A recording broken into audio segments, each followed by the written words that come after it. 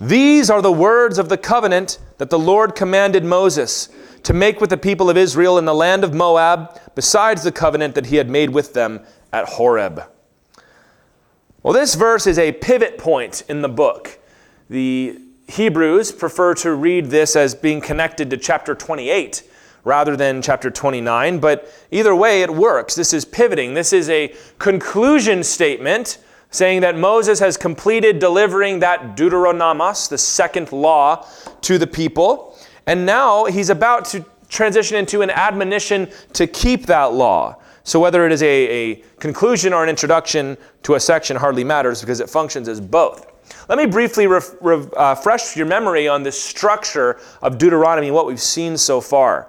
Chapter 1 through 4, we had a historical and thematic overview of everything that had happened so far and everything that Moses was going to talk about. He ran through their wanderings in the wilderness, which we looked at in great detail in the book of Numbers. He talked about the enemies they had defeated, and he gave them that big call to keep this covenant that I'm about to lay out for you. So that's the overview. Chapter 5 through 11 is part 1 of this law, where he gave them general principles to follow. These were not so specific, not giving them like, do not do this or do that. It was like chapter 6, where he said, the Lord our God is one, and you shall love the Lord with all your heart, soul, and strength. And kind of giving God's motivation behind the laws that he gave them. Then in chapters 12 through 26, the largest section here, this was part 2 of the law, and this one did include specific prohibitions. This is where we would have long chapters where you'd have a one verse or two of what to do in a situation. You might call these the application or the outworking of the principles that were already laid down. Now chapter 27 and 28 completed that law, as we just read in verse 1, including the consequences of it, the blessings for those who keep the law, and the curses for those who do not keep the law. Now we get to chapter 29 and 30, which go together, where Moses is going to warn and adjure the people to keep the law. I've told you what it is. I've told you what the consequences are. Now please make the right choice. He's going to hold out the possibilities for them that even when things are going well, they'll never be going so well that they cannot go terribly wrong. And also, when things are terribly wrong, they're never so far off as they cannot be restored if you will obey. And these are some of the most famous verses in Deuteronomy with the call to make a choice. So I'm going to lay out before you life and death, just as when you enter that promised land and you have your first ceremony where you stand on one mountain for the curses and one for the blessings. You've got a choice to make. And however you desire to integrate the sovereignty of God and predestination and all the rest of it into your theology, however you want to do that, it remains true that people have to make decisions. You've got choices to make, and those decisions will determine your experience and your reality. We've hit this theme over and over again in the book of Deuteronomy because it really is the theme of Deuteronomy. That if you choose to obey the Lord, it will go better for you than if you don't. But of course, there's this wonderful section we're going to read that the grace of God is there. For anyone who determines that today is going to be the day where I make a different choice, where I change course, where I turn from my wicked ways, then God's grace will be there to support you and lead you. And that's going to be the same thing that we have to do as well, to make the right choice. And if you've been making all the wrong choices up to this point, or if you find yourself drifting in that direction, God is always right there to take you back if you will make a good choice. So let's read verses 2 through 15. And Moses summoned all Israel and said to them, so you can see how there are perhaps multiple occasions where Moses is speaking to the people, although it's all in the same context. Moses summoned all Israel and said to them, you have seen all that the Lord did before your eyes in the land of Egypt, to Pharaoh and to all his servants and to all his land, the great trials that your eyes saw, the signs and those great wonders.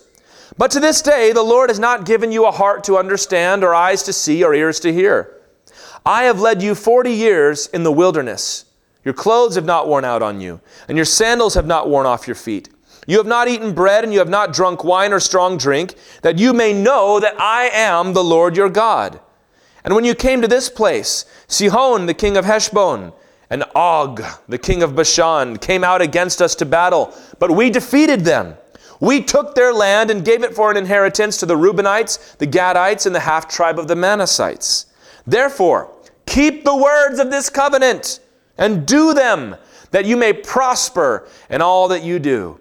You are standing today, all of you, before the Lord your God, the heads of your tribes, your elders and your officers, all the men of Israel, your little ones, your wives, and the sojourner who is in your camp, from the one who chops your wood to the one who draws your water, so that you may enter into the sworn covenant of the Lord your God, which the Lord your God is making with you today, that he may establish you today as his people, and that he may be your God as he promised you, and as he swore to your fathers, to Abraham, to Isaac, and to Jacob. It is not with you alone that I am making this sworn covenant, but with whoever is standing here with us today before the Lord our God, and with whoever is not here with us today. So they're standing, remember the context, they are standing on the borders of the promised land, holding on to the first parcels of land that Israel actually owned for themselves. They'd won them in battle from these Amorites. They're about to enter the promised land. Moses will not be going with them. Everybody else from the wilderness generation, save Caleb and Joshua, has passed on, and these are Moses' final words to the people. And what he does is he reminds them of the story so far. This is very similar to what he did at the beginning of the book, because he's trying to make the point, right? He reminds them of how they ended up in Egypt in the first place. Now, how did they? We studied this in Genesis, that they sold their brother Joseph into slavery in Egypt. He rises up in the ranks to become second in command of Egypt. Then when the famine comes, they come to him, and who delivers them but Joseph? And Joseph moves the children of Israel from the promised land into the land of Goshen in the north of Egypt, the Nile Delta. But as time went on, as generations passed, the Hebrews were enslaved by the Egyptians. We talked about this in the book of Exodus. Historically, we know that there had been a usurping dynasty of pharaohs who were Semitic in their ethnicity. They had come from the same land, same area as the Israelites, called the Hyksos kings. When they were overthrown, it seems that this is likely the moment when the Hebrews were enslaved. Because what were they afraid of? That these Hebrews, who are not Egyptians, are so many, one day they're going to rise up and they're going to try to take back what their same ethnicity had before. In any case, whether or not that's the historical reconstruction, I believe it is, they were enslaved. And they began to call out to the Lord. So God raised up a man named Moses. And we all know the story of Moses. He goes back into Egypt, tells Pharaoh, "Let my people go." God smote Egypt with 10 plagues. These are the signs that the Lord is just discussing here. The frogs and the boils and the river turned to blood and the darkness and the death of the firstborn. Culminating, of course, after the Exodus as they ran across the desert when the Egyptians chased them down and they were drowned in the Red Sea. As God parted those waters, the Israelites came across and the Lord drowned all of Pharaoh's men. You would think after seeing something like that, you're like, all right, that's enough for me. I love the last line that Pharaoh gives in the Ten Commandments movie. He comes back to Egypt and he says, "His God is God." And it's like, yeah, that's right. That's kind of the whole point. That this is the true and living God. All right, we're going to do what he says. But as Moses said, they have still not fully given themselves over to the Lord, despite all of that. That even right after this, they get to Mount Sinai and they begin to worship a golden calf. And they engage in debaucherous idolatry right there before the Lord and his holy mountain. They have been rebelling since the beginning. And here they are now, not in the promised land. Now, lots of comedians love to make jokes about how Moses couldn't navigate and couldn't take them through the wilderness. I realize those are jokes, but the Bible does tell us why they did that. It was judgment. Because they got to the promised land, they saw the inhabitants of the land, that they were giants, that they were powerful, and they said, "I don't think so, we're going back to Egypt." And they say, "We're going to choose a new leader, kill Moses, and return." And the Shekinah glory, the pillar of cloud and fire, had to intervene to prevent that from happening. So God sent them out into the wilderness. So you're going to wander around until this generation is dead. And I'll start over with your kids. And the book of Numbers is a long list of all the times they rebelled against Moses throughout that wilderness wandering. And over again, God affirmed the leadership of Moses. And now we get to these people. been 40 years. And he says, not only did God do good to you in Egypt, consider what he's done in these 40 years. Your clothes haven't worn out. Your sandals haven't worn out. I don't know about the rest of y'all. I find I'm pretty hard on shoes. I don't know what I do. I'm not doing anything that seems out of the ordinary to me, but I feel like I burn through shoes. Like my wife has shoes that she's had like since before we got married, and they still look, in decent shape. I can't go like 6 months without my shoes wearing out. Try 40 years. 40 years. And what do they do for clothing? What do they do for shelter? God took care of it. He said, you didn't eat bread or drink wine. What's the point? I fed you with manna, and I fed you with water from the rock. You didn't have to worry about where your food came from for 40 years. Don't you remember the shock when you moved out and you realized, oh, nobody's making supper for me. I got to go get it. And it's like, this is about to change for you guys. God gave them water. He gave them miracle bread that snowed from heaven every morning.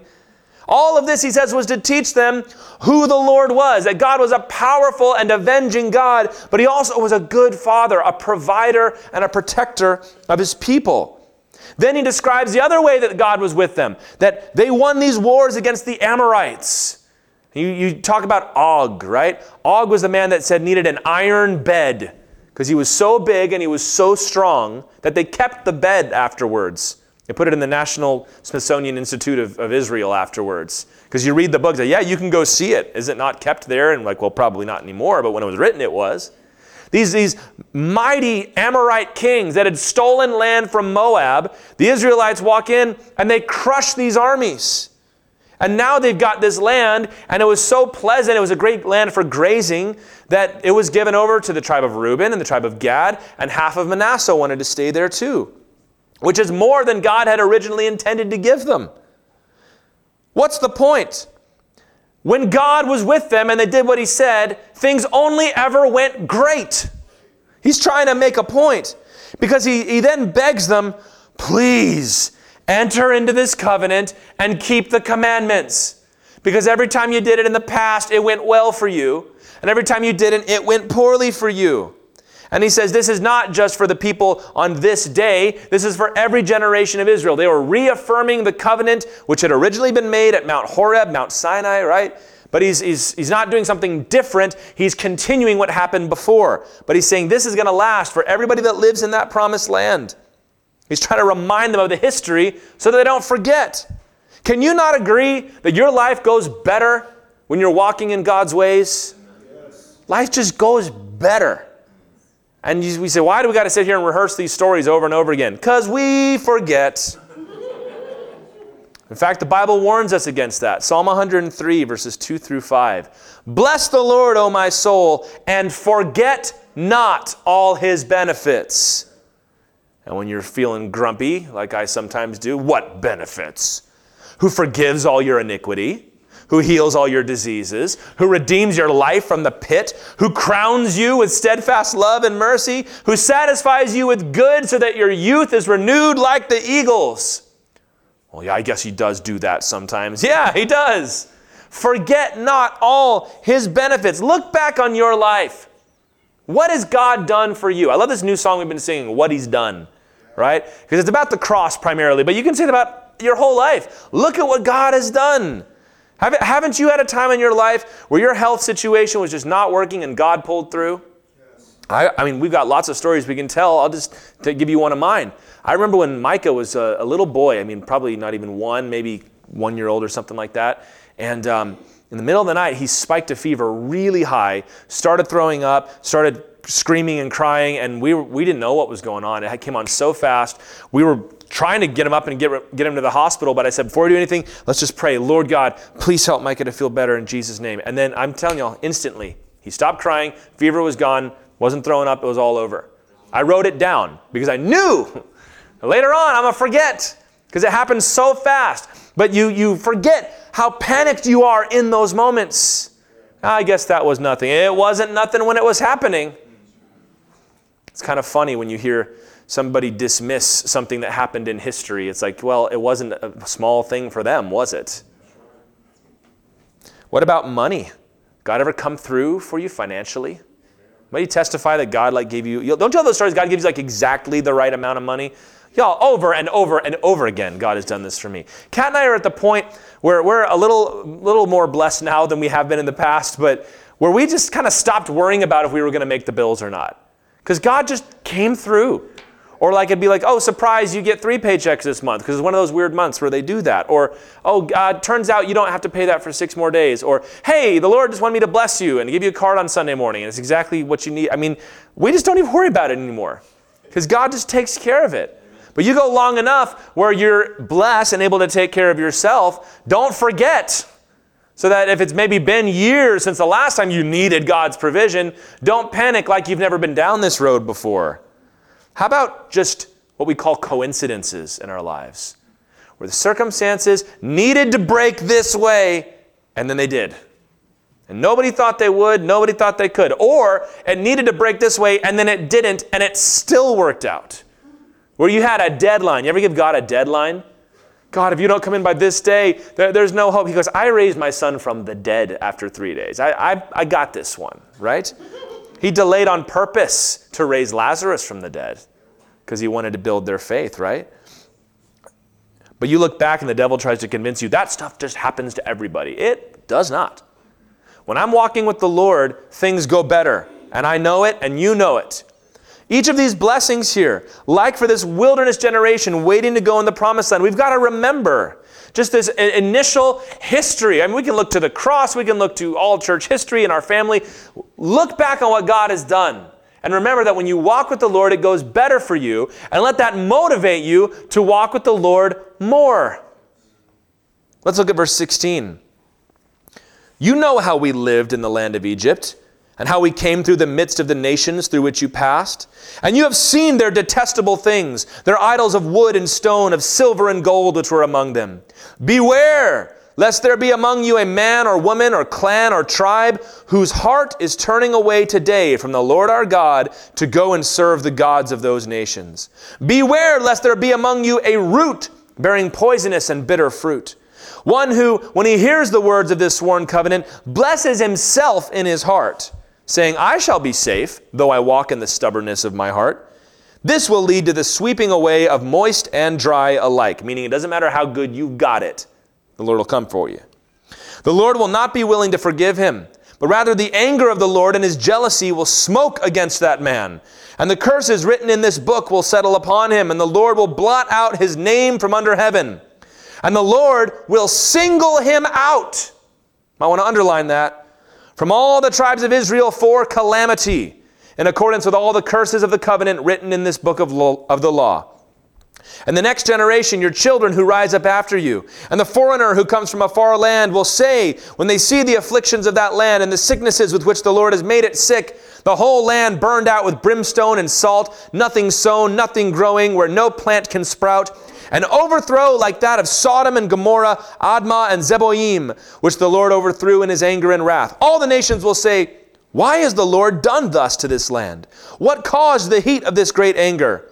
Then people will say, it is because they abandoned the covenant of the Lord, the God of their fathers, which he made with them when he brought them out of the land of Egypt, and went and served other gods and worshipped them, gods whom they had not known and whom he had not allotted to them.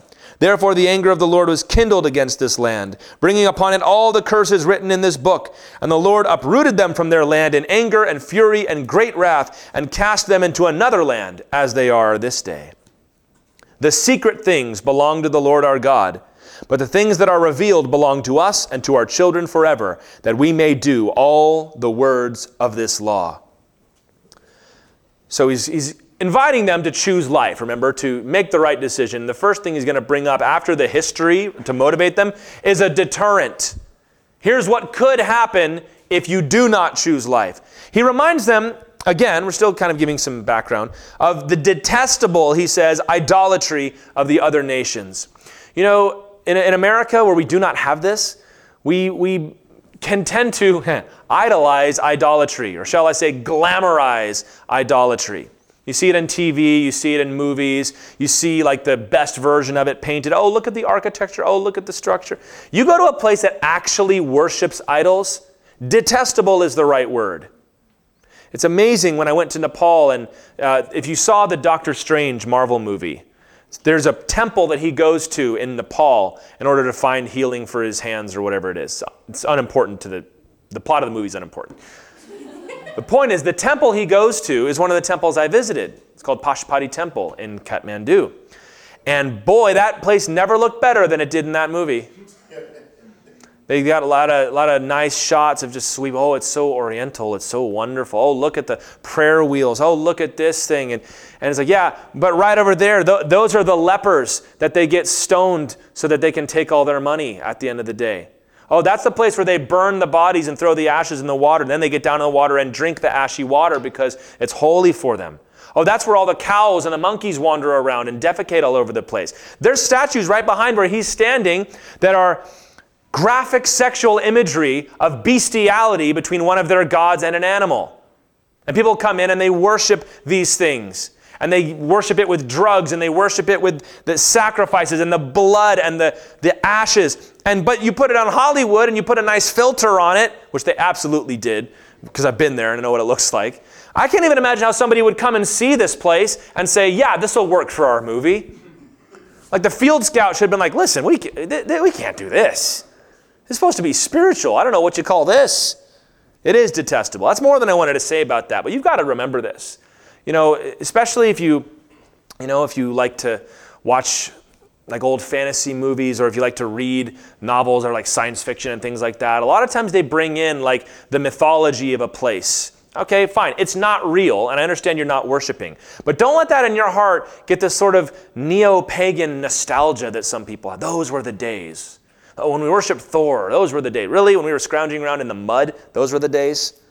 And Jesus came in and liberates us from all that stuff?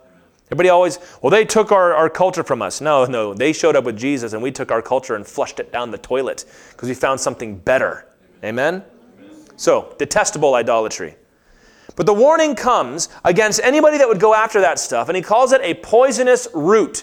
He's like, it's like you're planting a seed in your heart that's going to grow, and it's going to be poisonous, and it's going to make you bitter. He describes this kind of person who thinks he can hide his sin, but since he's still part of the congregation, God will bless him. I like how he says that he blesses himself in his heart. You can't bless yourself, guys, okay? Not realizing, as he said, that God will single him out. There are so many people that think they're getting away with this. I'm going to be in the church, and then I'll fool everybody, and they think, and I'll also fool God. You ain't fooling God. And you're probably not fooling as many people as you think you are, by the way. The Lord said, I'm going to single you out. Well, what? God's going to pay attention to my little life? Yes! He's omnipotent and omniscient. He knows everything and he can do everything. It's not extra effort for him to pay attention to whether or not you're a hypocrite. He expands this out, though, not just to one person, but the whole nation. And he reminds them of the curses we read in chapter 28, which were horrific to read through. He says, you're going to be scattered and destroyed like Sodom and Gomorrah, as well as Zeboim and Admah, which was the other village that was destroyed there too. And he says, and when this happens, I'm not going to go through all the curses again. Basically, it means exile and destruction. All the nations are going to roll by and say, well, what happened here? He says, and they're all going to know. They're going to know that there was a God over this land. They chose to serve other gods, and that God kicked them out. He says, everybody's going to know. You're going to be shamed. You know, we have this weird war on shame that we're going through today, where you shouldn't be ashamed of anything, even though sometimes you ought to be ashamed of yourself, right? But shame is deeply felt, and in this culture, it was especially deeply felt. How people perceived you mattered very deeply, and how people thought of your nation and your family and your culture. And the thing is, even to this day, this has come true, isn't it? People say, what happened to Israel? Well, they crucified Jesus. And some people get really nasty with that, but they're not wrong. And then, you see these, Jewish advocacy groups in Israel and all this. They don't like hearing that say, no, it was because of this. Don't make it spiritual. Well, the whole world knows what's up. Because Jesus said, or not Jesus, but Moses, right? The Holy Spirit through Moses said, everybody's going to look at you. You're going to be a byword. You're going to be cast off to the side. Everyone's going to know. Which is exactly what happened. In 722 BC, Assyria, the nation that would skin people, came to the northern kingdom and exiled them. They scattered them out throughout their empire. 586 BC, Babylon came in and did the same thing to the southern kingdom. Then in 70 AD, Rome came in and did it again. And every one of those instances was because of their rebellion against the Lord. 2 Kings 17, verses 6 through 8. This is a much longer passage that I could read, just shortening it for time's sake. This is right after the author narrates the exile of the northern kingdom. And then he gives you about half a chapter explaining why this happened. It says, in the 9th year of Hoshea, the king of Assyria captured Samaria, which was the capital city. And he carried the Israelites away to Assyria and placed them at Halah and on the Habor, the river of Gozan, and the cities of the Medes. And this occurred because the people of Israel had sinned against the Lord their God, who had brought them up out of the land of Egypt from under the hand of Pharaoh, king of Egypt, and had feared other gods and walked in the customs of the nations whom the Lord drove out before the people of Israel, and in the customs that the kings of Israel had practiced. And there are some people that say, well, Deuteronomy was clearly written after this, because otherwise the stories just match up too much. Or this was actually God speaking, and he knew what he was talking about. Every prophecy in your Bible of the coming exile of Israel can be traced back to these words written here. People would say things to Jeremiah, how dare you say that we'll be exiled? And he'll be like, Moses said it first. If we keep on like this, judgment's coming. You can look at a nation and know if they're in trouble, regardless of whether or not you've had a word from the Lord. A nation that walks in flagrant disobedience of Jesus is in trouble. But even as individuals, we've got to hear this. You cannot be the person trying to furtively hide in the congregation and keep your life secret so that you can continue in your stubbornness and your sin. It's a poisonous root of bitterness. Now, why bitterness? Isn't this interesting how Moses phrases it? A root of bitterness. Here's what happens. If you take a seed of worldliness, some sin that you insist in engaging in, or some relationship you insist upon maintaining, or some idea or philosophy that you refuse to let go of, and you let that take root in your heart, it's going to start to grow. It's going to become a bigger and bigger part of your life. And trimming it back is going to be about all the spirituality that you know. It's going to poison your heart with bitterness. Why? Because you will grow bitter that the thing that you love most in your heart is denied you by God. You'll get upset with the Lord, like Eve in the Garden of Eden, that God is keeping something from you. If you eat that forbidden fruit, it's going to be a forbidden tree in your heart. If you insist on allowing yourself to engage in a certain kind of lust, or allow yourself to engage in a certain kind of fantasy or drive or ambition for your life that you know is wrong, I'd never act upon it, but you're constantly nurturing and watering that little plant in your heart, eventually that root's going to make you bitter. Because you're going to be obsessed with it. It's going to be all you want. You know God says no. Now you're angry at God. I've seen this happen over and over again. The clearest example I've seen of this is sexually, unfortunately.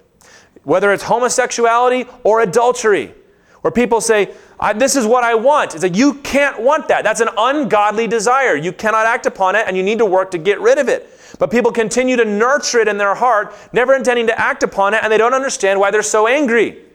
And eventually you try to talk to them, and you're like, really, you're going to give up everything that Jesus did for you so that you can sleep with who you want? Sex is not that important. But if you let it grow up in your heart, it's a root of bitterness.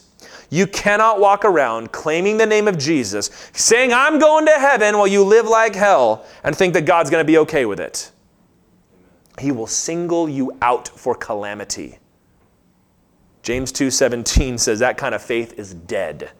And Moses agrees, and Paul would have agreed too. There's no tension. There's no opposites in Scripture. It's like, no, God doesn't handle fakes. Jesus didn't put up with hypocrites. He's not going to put up with you. And you see this very often. Somebody does something and breaks bad really hard. What happened? Well, they totally changed. No, not really. But that root that they planted in their heart is finally starting to bear fruit. That's why sometimes when you see somebody make a decision that's ungodly and you try to stop them, it's like they don't even hear you. Because they've been making that decision for years. And now they're finally ready to act upon it because the devil finally broke their will and broke their hold. Guys, don't nurture that root of bitterness. Don't do it. And verse 29 is a great verse that we could talk more about, but the secret things belong to the Lord our God, but the things that are revealed belong to us so that we may do all the words of this law. What does that verse mean? You might have some of these questions in your heart right now. Well, why would God do that? Well, does God do that all the time? I want to understand more.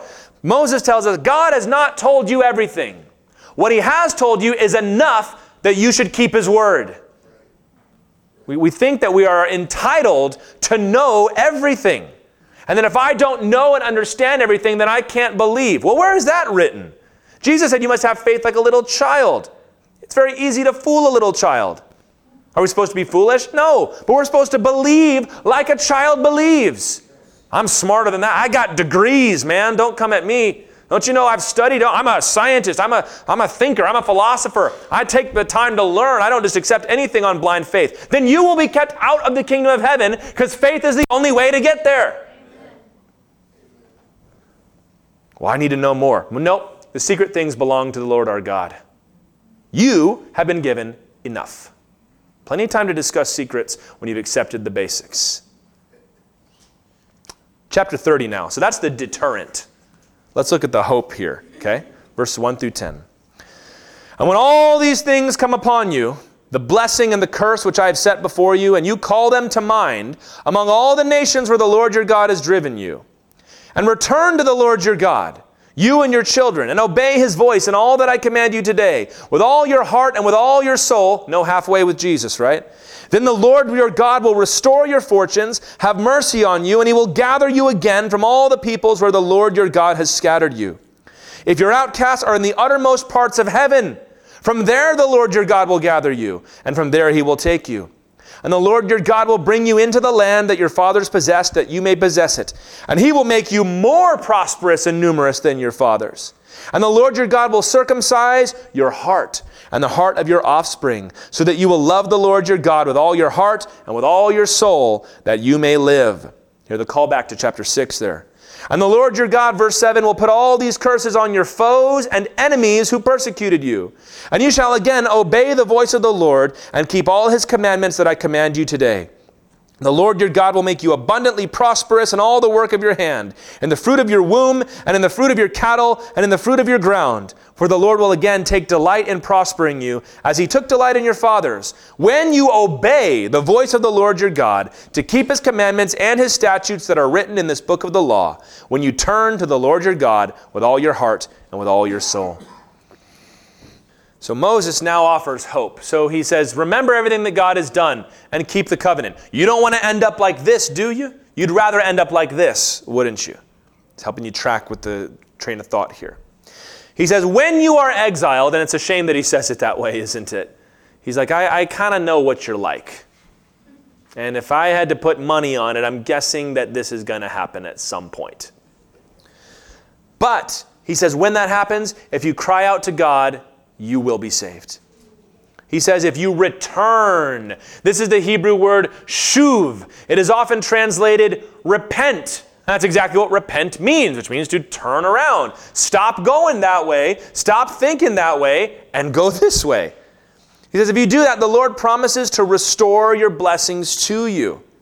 God even promises to restore Israel back to their land.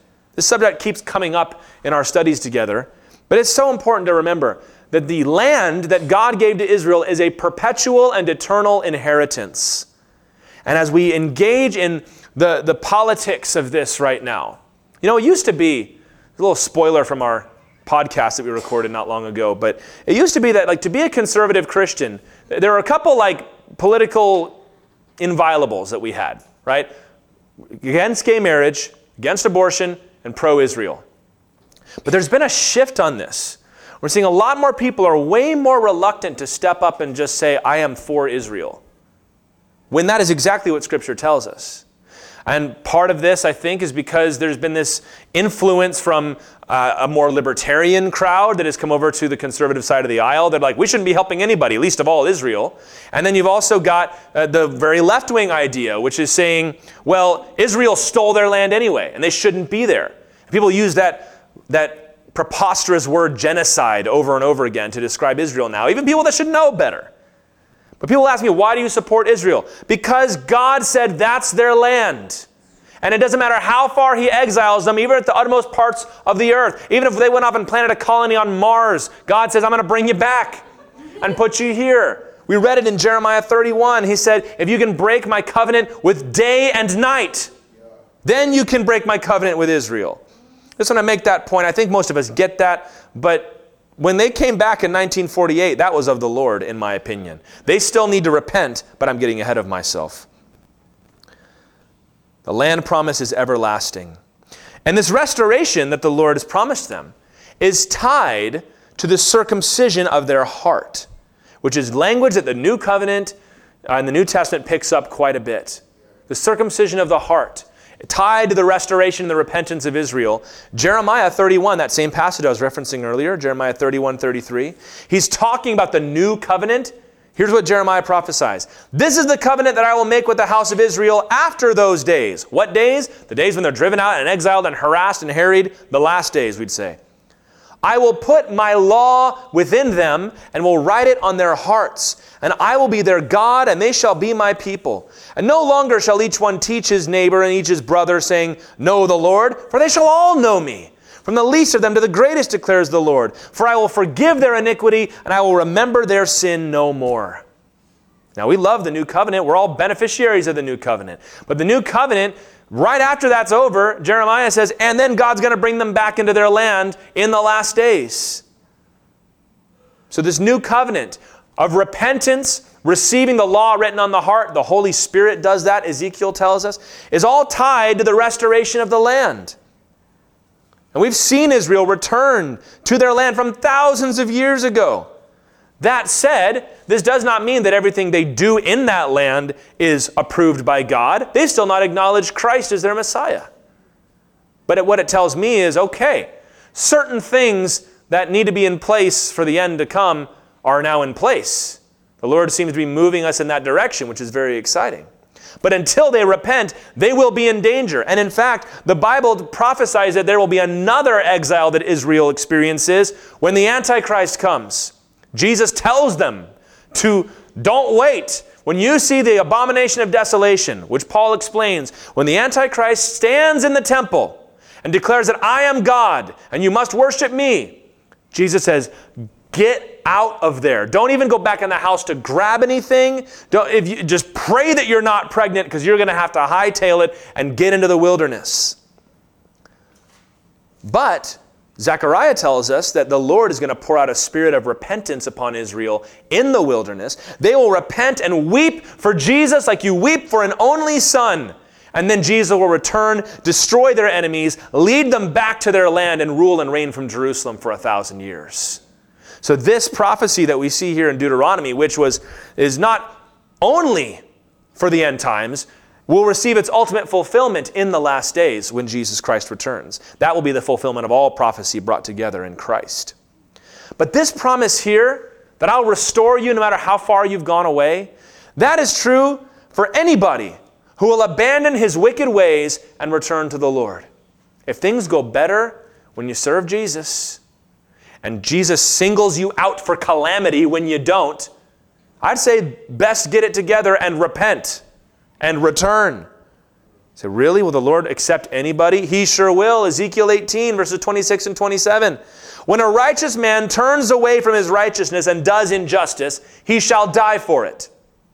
For the injustice that he has done, he shall die. Again, when a wicked person turns away from the wickedness he's committed and does what is just and right, he shall save his life. They were accusing God in this chapter of being unfair. And God goes, how am I unfair? If you honor me, I honor you. If you curse me, I curse you. That's exactly fair. But most of the time when people say they want fairness, what do they want? Special treatment, right?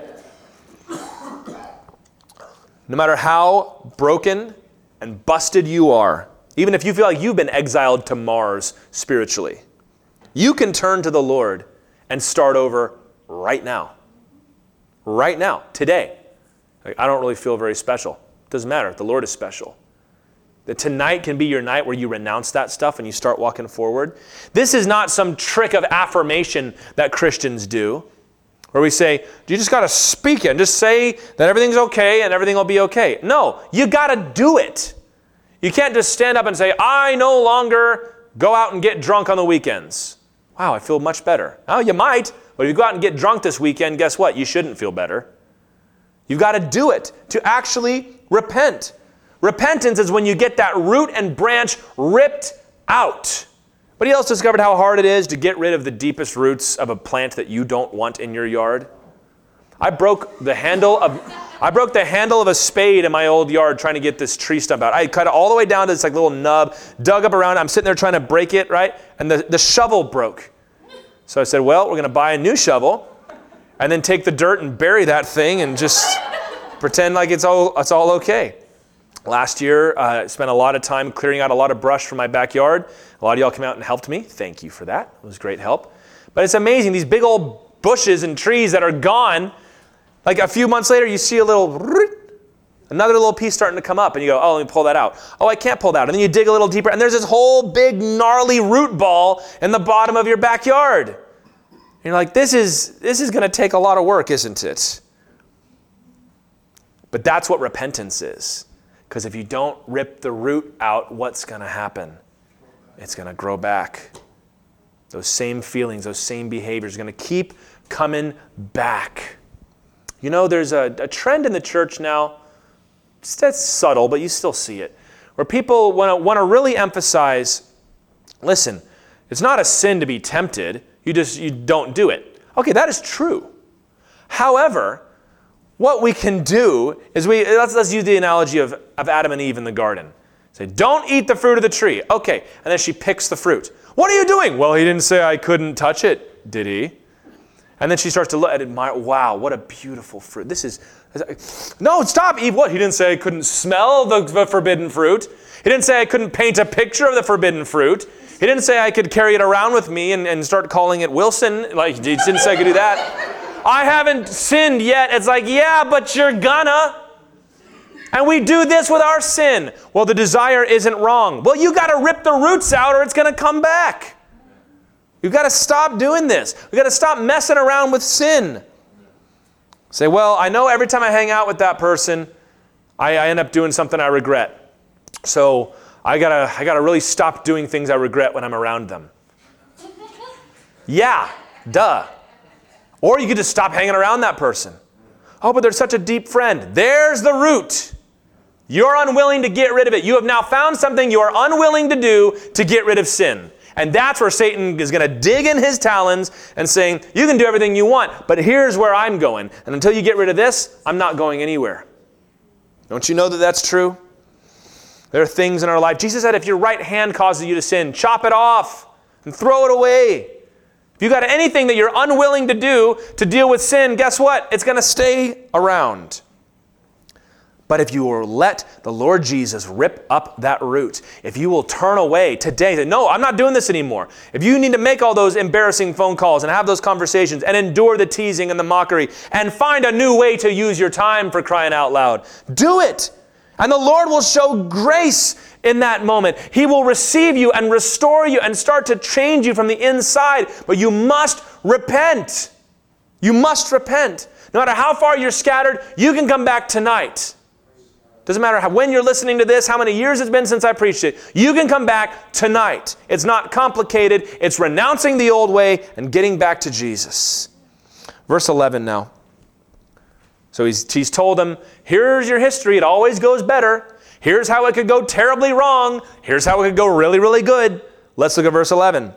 For this commandment that I command you today is not too hard for you. You might want to underline that, because some of y'all are sitting there thinking, oh, it's so hard. It's not too hard for you. Neither is it far off. It is not in heaven that you should say, who will ascend to heaven for us and bring it to us that we may hear it and do it? Neither is it beyond the sea that you should say, who will go over the sea for us and bring it to us that we may hear it and do it? But the word is very near you. It is in your mouth and in your heart so that you can do it. See, I've set before you today life and good, death and evil. If you obey the commandments of the Lord your God that I command you today, the Lord your God, by walking in his ways and by keeping his commandments and his statutes and his rules, then you shall live and multiply. And the Lord your God will bless you in the land that you are entering to take possession of it.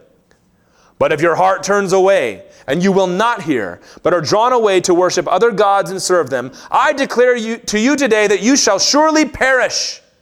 You shall not live long in the land that you are going over the Jordan to enter and possess. I call heaven and earth to witness against you today, that I have set before you life and death, blessing and curse. Therefore, choose life, that you and your offspring may live, loving the Lord your God, obeying his voice and holding fast to him. For he is your life and length of days, that you may dwell in the land that the Lord swore to your fathers, to Abraham, to Isaac, and to Jacob to give them. I would say this is the heart of the entire book of Deuteronomy. This is the point Moses is trying to make with all of these chapters. Choose life. I've set before you options. Make a good choice.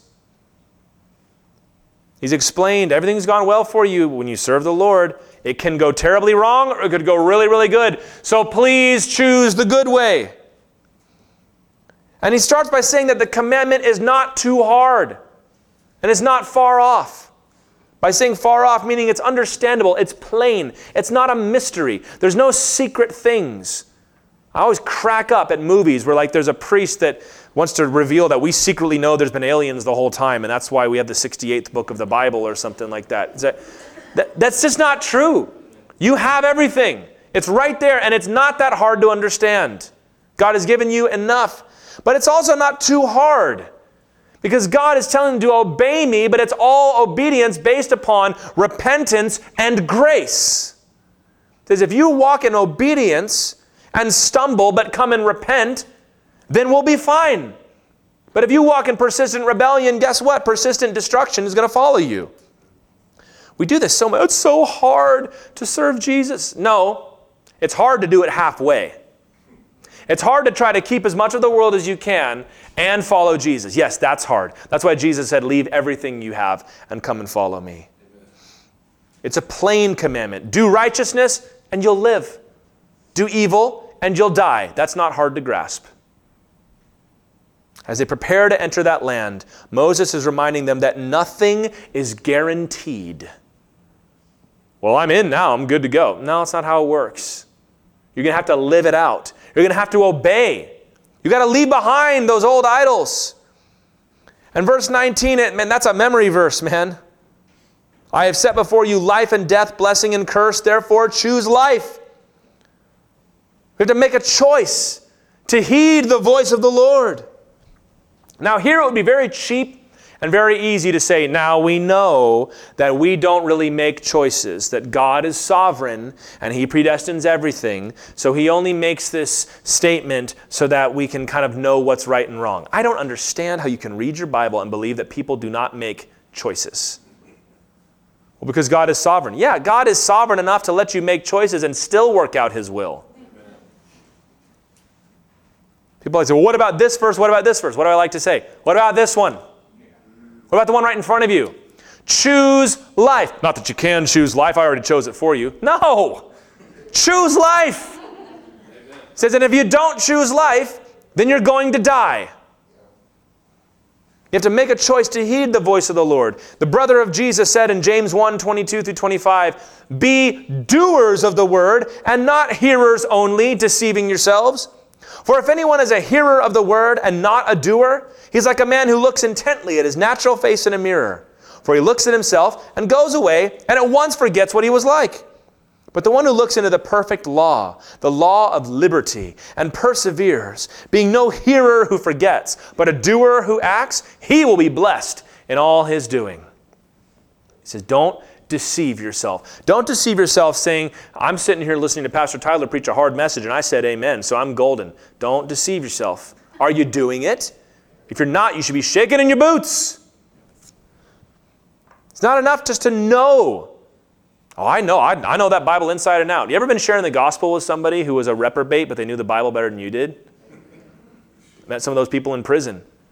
They had no grasp of the truth of Scripture, but they knew their verses inside and out.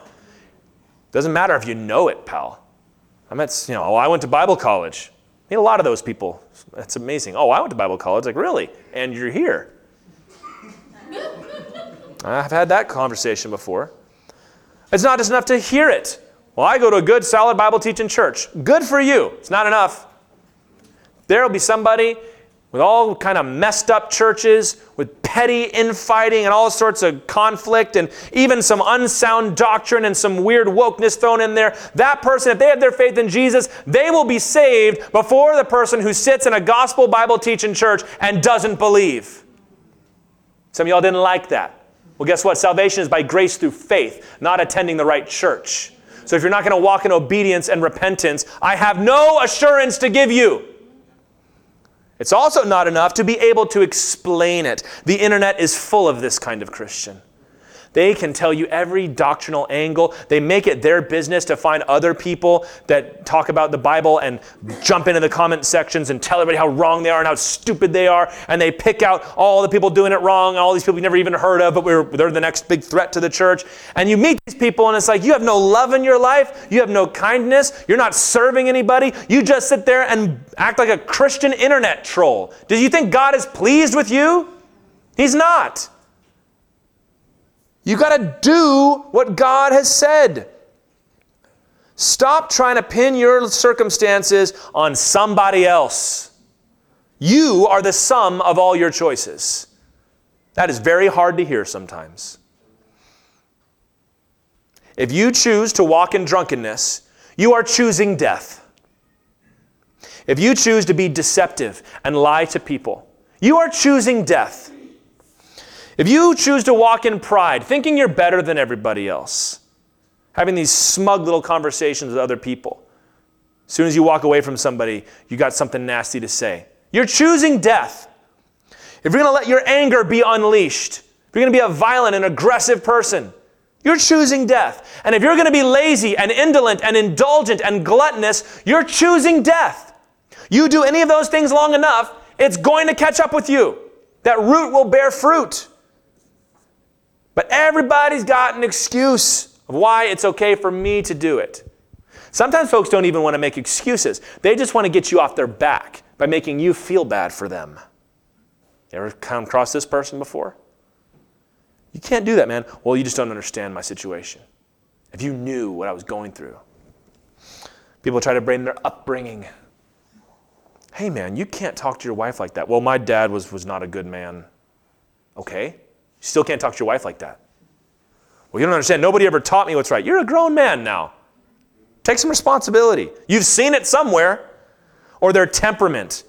I ran into this one a lot in youth and especially college ministry. People were taking their Psych 101 classes, learning all sorts of interesting facts about themselves.